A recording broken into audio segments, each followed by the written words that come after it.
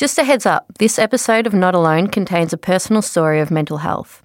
If you or someone you know needs support, visit beyondblue.org.au or call our support service on 1300 22 4636. Hey there, I'm Mark Fennell, and from Beyond Blue, this is Not Alone. Remarkable stories from everyday Australians talking about their mental health journey to help you with yours. And this episode is all about dealing with work stress. I'm nearly 30 and have never reached a point where I can say, yeah, I love my job. My boss is a bully. It's the worst stress I've ever experienced. He thinks no one is good enough. I've lost all confidence. I don't sleep. And feel completely incapable of holding down a job. Far too few staff and far too much work. I know if I have time off, there's no one to cover me. My fear is that my business will go bust. I want to be able to go to work and not dread every shift. Is it time to leave this role? I've cried nearly every day at work for a week.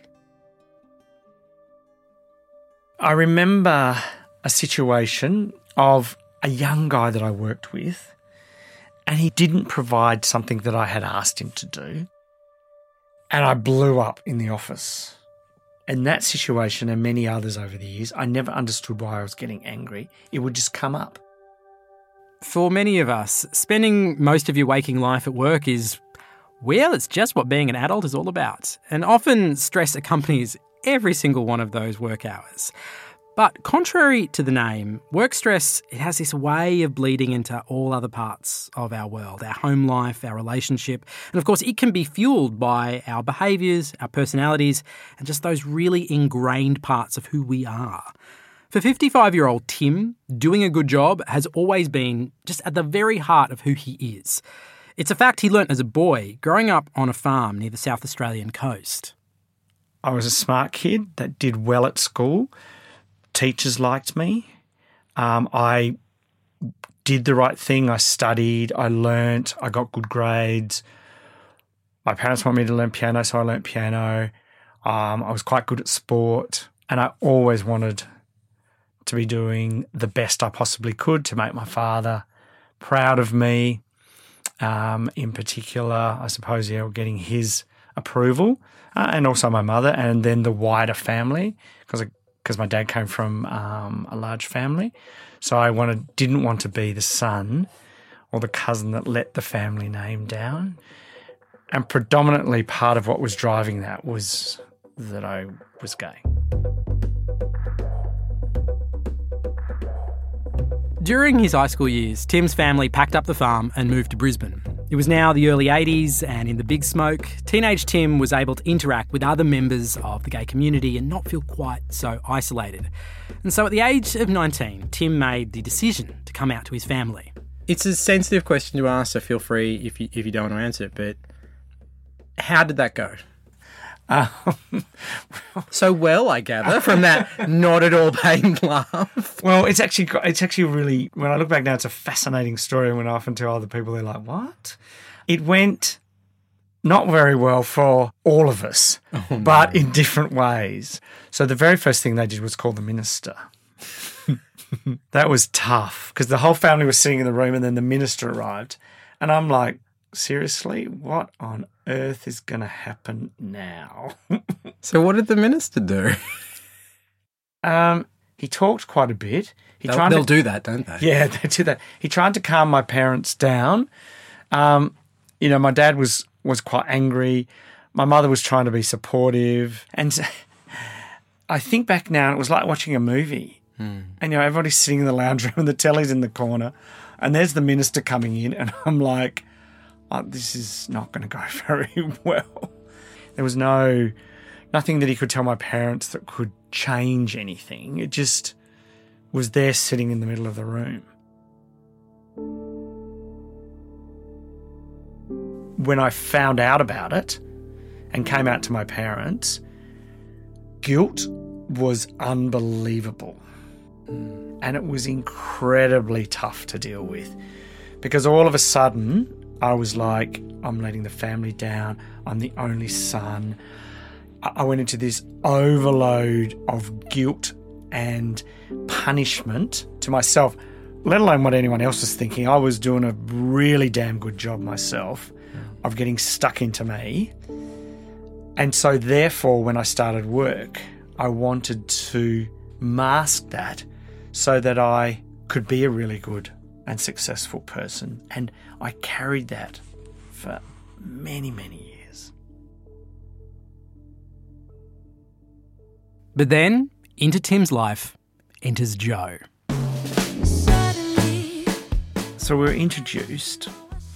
He had curly hair then. Doesn't have any now. He was wearing jeans.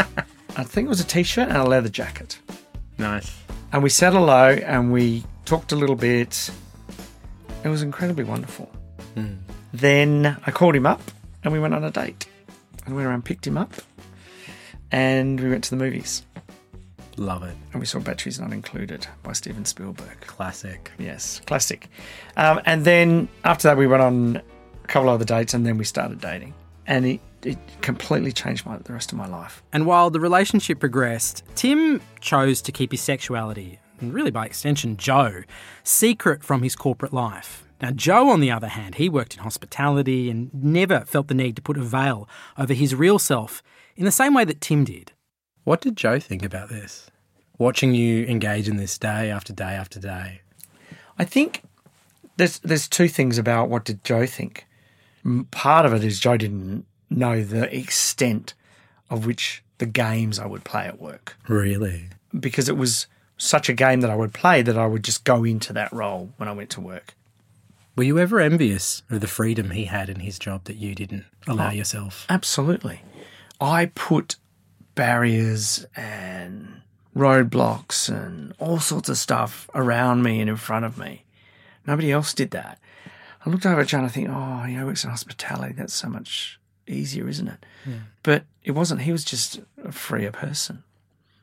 He was just more accepting of his situation, his lot, and he just got on with it. Because at the end of the day, the people that I worked with, by the time a number of them found out, it wasn't really a surprise. The only person that was surprised at the end of the day was me, that they weren't surprised. Like, really?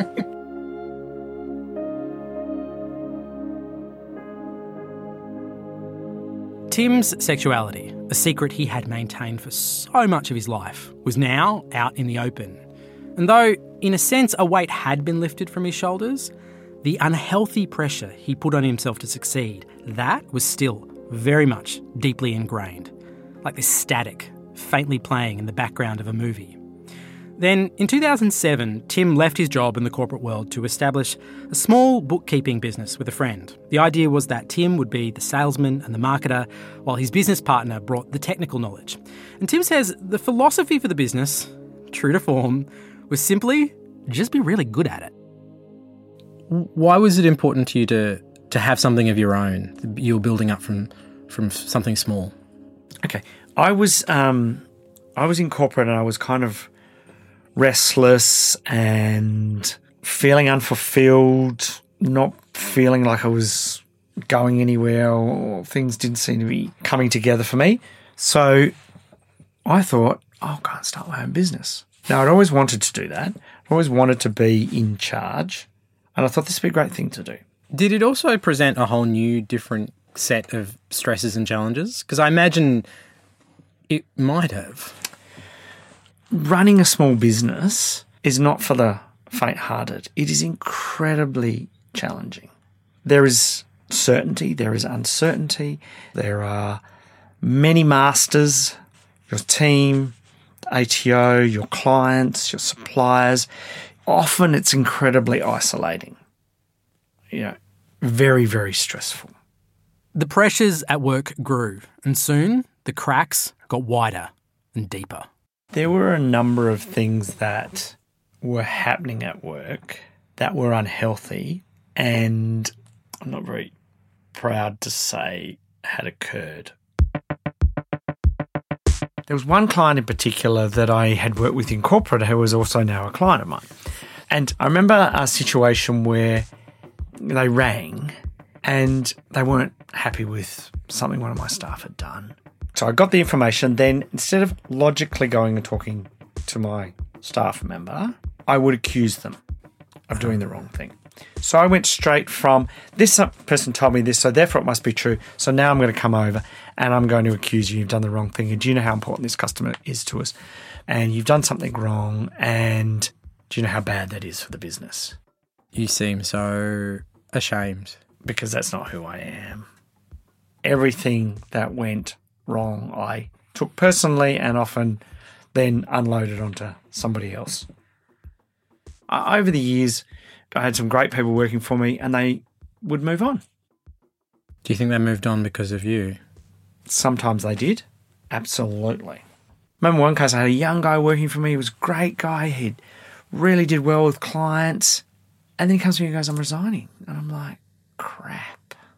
So I go immediately into what's wrong with me. So I flip it around. Instead of blaming the staff member about the client, I blame Tim about him leaving. How was your sleep during this time? I would wake up in the middle of the night and I would check my bank account to see if customers had paid. Because have we got enough cash flow? Are we going okay?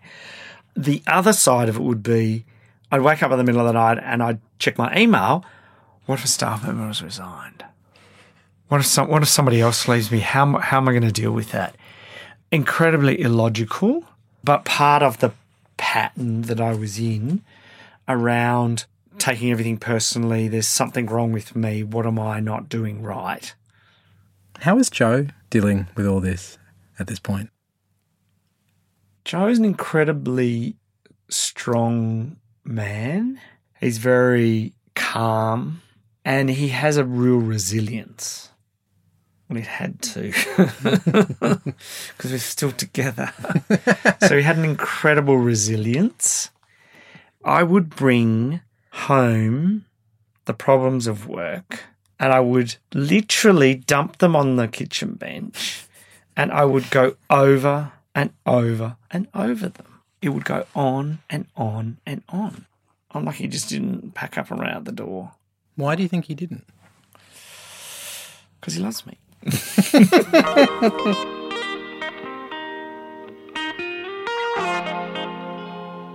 And although it was true when the Beatles sang it, love wasn't all that Tim needed. The problem was he didn't really have much of an idea of what changes or additions he could make to his work life to get that balance right. And so with the business quickly becoming this unhealthy obsession, he started punishing himself for any moments he allowed his mind to drift to other pursuits, until he cut them out completely. As things started to build up and I got more and more stressed, I stopped doing a number of things. Sport was one of them. Not immediately, but just slowly. I pulled back from it. I started to give myself reasons that I didn't have time to do that. Reasons that I should be focusing more on my business or in the office. And what sort of impact do you think that had on your mental health? That had a catastrophic impact for me personally. Because there was no leveler, there was no time out, there was no activity that would help reduce my stress, clear my head. Sociability was a big part of who I am, and I pulled away from that as well. When you think back to that Tim, how do you feel about that guy? I feel about that guy that he was in trouble and he didn't want to admit it. Didn't want to be that person that was struggling with something that he wasn't really sure of, but it sounded like mental health. He didn't want to be that person because he was, strong Tim and successful Tim, and that's what he wanted to be, but he didn't want to be that Tim over there. It's not the brand, is it? No, it's not the brand. And with all the other things going on, he's got to be a perfectionist and he's got to be this and he's got to be that. So he didn't want to be Tim that might have had mental health issues. But it was tough because he didn't know. And he wasn't really sure. He knew something was going on, but he didn't really know. How would you cope? One of the things that I noticed when Joe was travelling a lot, because he worked for a big travel company and he was away a lot, is I would be at home on my own a lot more. And I'd be watching TV and I'd have a drink or two. And I'm a person that certainly enjoys a drink, but doesn't drink to excess. But the regularity of this started to increase. And that coupled with no exercise wasn't good for me. How so? I tend to find for myself that consistent amounts of alcohol on an ongoing basis for me is in itself a depressant. Now, some people say, well, that can be for anyone. Absolutely. But for me, it kind of affects me quite dramatically. And so when I was starting to be at home on my own and drink more regularly, it was not a very good combination. Joe, like all the great partners, he was Tim's rock, but things had reached this point where Joe just didn't know how to help Tim. Joe would say to me, I just want you to be happy, Tim. And they were incredibly genuine and incredibly caring words, but they were really, really hard to hear because I knew that that's what he wanted and I wanted to do that for him. And I knew that I wanted it and I didn't know how the hell to get there. And so it was kind of like he had a megaphone and he was standing there right next to my ear going, I just want you to be happy. It was deafening because I didn't know what to do. The defining point came where it was incredibly stressful at home, and Joe and I got to the point that I finally admitted that I couldn't fix it myself, because I had spent quite a long period of time going, I'm a clever man, I know how to fix this, I'll get back to my sport, I'll make myself happy. I finally admitted that I could not do it on my own. I was smart enough to realise, finally, that if I allowed this to play out further, that I would lose a lot. And if it was Joe, it would have been everything. So with Joe's encouragement and support, Tim reached out to a mental health professional. When you first walked into a therapist's office, what was going through your head? What was going through my head was, am I going to play a game and only share some information, or just drip feed them a bit, or just be, Tim's actually okay, but I think I better tell you this bit, but you're now going to tell me that everything's all right. Am I going to play that game, or am I going to finally lay it all out and get some help? So what did you decide to do? I laid it all out and got some help. I couldn't play that game and then go home to Joe, but I couldn't play that game because I was exhausted. Right. It was time. So it was time to lay it all out. I think there'll be lots of people listening to this that have heard the concept. They're probably seen it in movies and TV shows, but the actual experience of it, a real-life Australian experience of it, it's probably quite foreign. So what surprised you when you went and got therapy, which is not its technical term, but let's imagine that it is. Okay, that's a very good term. Huh? You know what it was like? It was when I told somebody at work that I was gay and finally got it off my shoulders. All of a sudden I had someone in front of me that their sole existence for that period of time with me was to take care of me. When you were 19, your parents called a priest and you sat in a room and you felt like a problem to be solved. Mm-hmm. How different did this feel? This felt like I was in control and I was going to make a change in my life, no matter what, and it made me feel really, really good. During those therapy sessions, Tim gets a diagnosis of depression and anxiety. How did it feel when those words were said? Did they ring true? Please tell me you laughed exactly like you're laughing right now. Well, it's like, remember when I finally started telling people at work, and most of the time they were like, yep, they were either don't really care or like, seriously, this is my life. Or tell me something I don't know. Yeah, that's like, so, which bit is it? And all of a sudden I'm sitting there going, seriously, I kept all that bloody secret and tiptoe around hiding that for that? It was just the same. Seriously? I can sort this all out and I can fix this, and those people over there are the ones that are struggling with, anxiety or depression or that's not me. Like, serious? Like, I'm a really smart dude. How did I become so not so smart? From there, things got better. Slowly, Tim stopped bringing his work problems home with him and dumping them on Joe. He started sleeping through the night again. He stopped blaming himself for every little thing that went wrong. In work situations, I was calmer. I could have a rational discussion with a client about what we could or couldn't do for them before I jumped in to blaming my staff member. All of a sudden, smart, logical, informed Tim could have a rational conversation with people and support his team. And I'm not saying that everything changed immediately, but it was kind of like I slowly came out of this fog and haze and I could start to see clear daylight everywhere. In addition to the therapy sessions, Tim made significant changes to other areas of his life too. He found a business mentor who helped him better manage the balance between work and life. Actually, he became a mentor himself, finding purpose in helping others. He overall became more sociable, and when challenges popped up in his life or his work, because they do, he found he had better responses. Do anxiety and depression, do they still rear their head for you? And if they do, how do you address them when you feel those feelings coming on? Definitely anxiety, and it comes and goes. And understanding that I struggle with anxiety, I now know in situations when I'm getting anxious. Something was happening before and I had no control over it.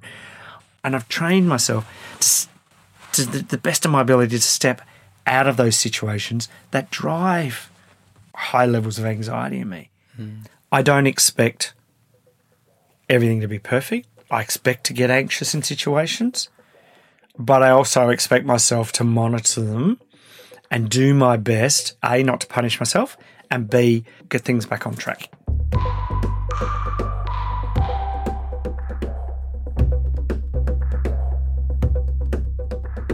Work stress is one of those things that can manifest in a lot of different ways, not just the way it manifested for Tim. So are there things you can take from Tim's story that can help you? Well, that is why we have Beyond Blue's lead clinical advisor, Dr. Grant Blaschke. Dr. Grant, nice to see you again. Great to see you. One of the things that really strikes me is that Tim's mental health deterioration was really gradual. It's not like he woke up one day with a cold and, it was there, ready and present. Is that common to have it be so gradual? Absolutely. It's one of the things I guess I like being a GP as well, is you just see the messiness and the subtlety of how things happen. So it's not a sudden wake up in the morning, I've got depression. Be a process, withdrawing from things, a few losses, getting a little bit preoccupied with some negative things. So it's more gradual. I guess one of the things that strikes me with Tim's story is when it first started, he tried a few things which actually made it worse. He backed off his exercise. He wasn't getting enough sleep. He was, up on his phone half the night. He tried a bit of alcohol, and this is pretty typical sorts of things people will do. Tim's story is fascinating because it sits at the nexus between obviously his issues around his sexuality and also his work and how those two things interacted. Are there more general tips and strategies you can give people about how to deal with work-life balance if you're getting that balance not quite right? Yeah, so the whole issue of work and mental health is a really close connection. Many people spending many of their waking hours in their workplace. I think a couple of tips for trying to keep that balance is keep the boundaries between work and home. And in Tim's case, he's looking at emails and bank statements in the middle of the night on his phone. The electronic access to people is sort of a blessing and a curse. So create some boundaries around that. He also talked about how with his partner, how he was sort of using his relationship in a way to debrief about every minutiae problem he had at work, and that became a little bit of a problem for the relationship that he identified. So I guess if someone's got a very stressful work environment, yes, you get some help from your partner, but maybe it's time to get a business mentor or to speak to a psychologist if you're really sort of running into trouble with it. And lastly, of all the things that Tim and I talked about, what for you was probably the most surprising thing, the thing that stayed with you? Oh, the thing that I loved about your interview with Tim was when he realised not only were people not judgmental about him being gay, but when he told them he had a mental health issue, they went, "Oh, I'm sorry to hear that. How can we help? Let's move on." And I think, that huge gap between how worried he was about all this stuff and that in the end people were very supportive. For that one moment in a year like this, faith in humanity has been restored. Absolutely. Loved it. Dr. Grant, it's lovely to see you again. Thanks so much. Thank you. So on the 20th of October in 2018, over 30 years after Joe and I first met, we got married. Some might say I was dragging Joe up there because it looked like I was a young kid running to the playground. And we walked up in front of everybody, and then we stood there, and I could not have been happier. And that was where I got to after struggling for a number of years in a place where I didn't think it would come back.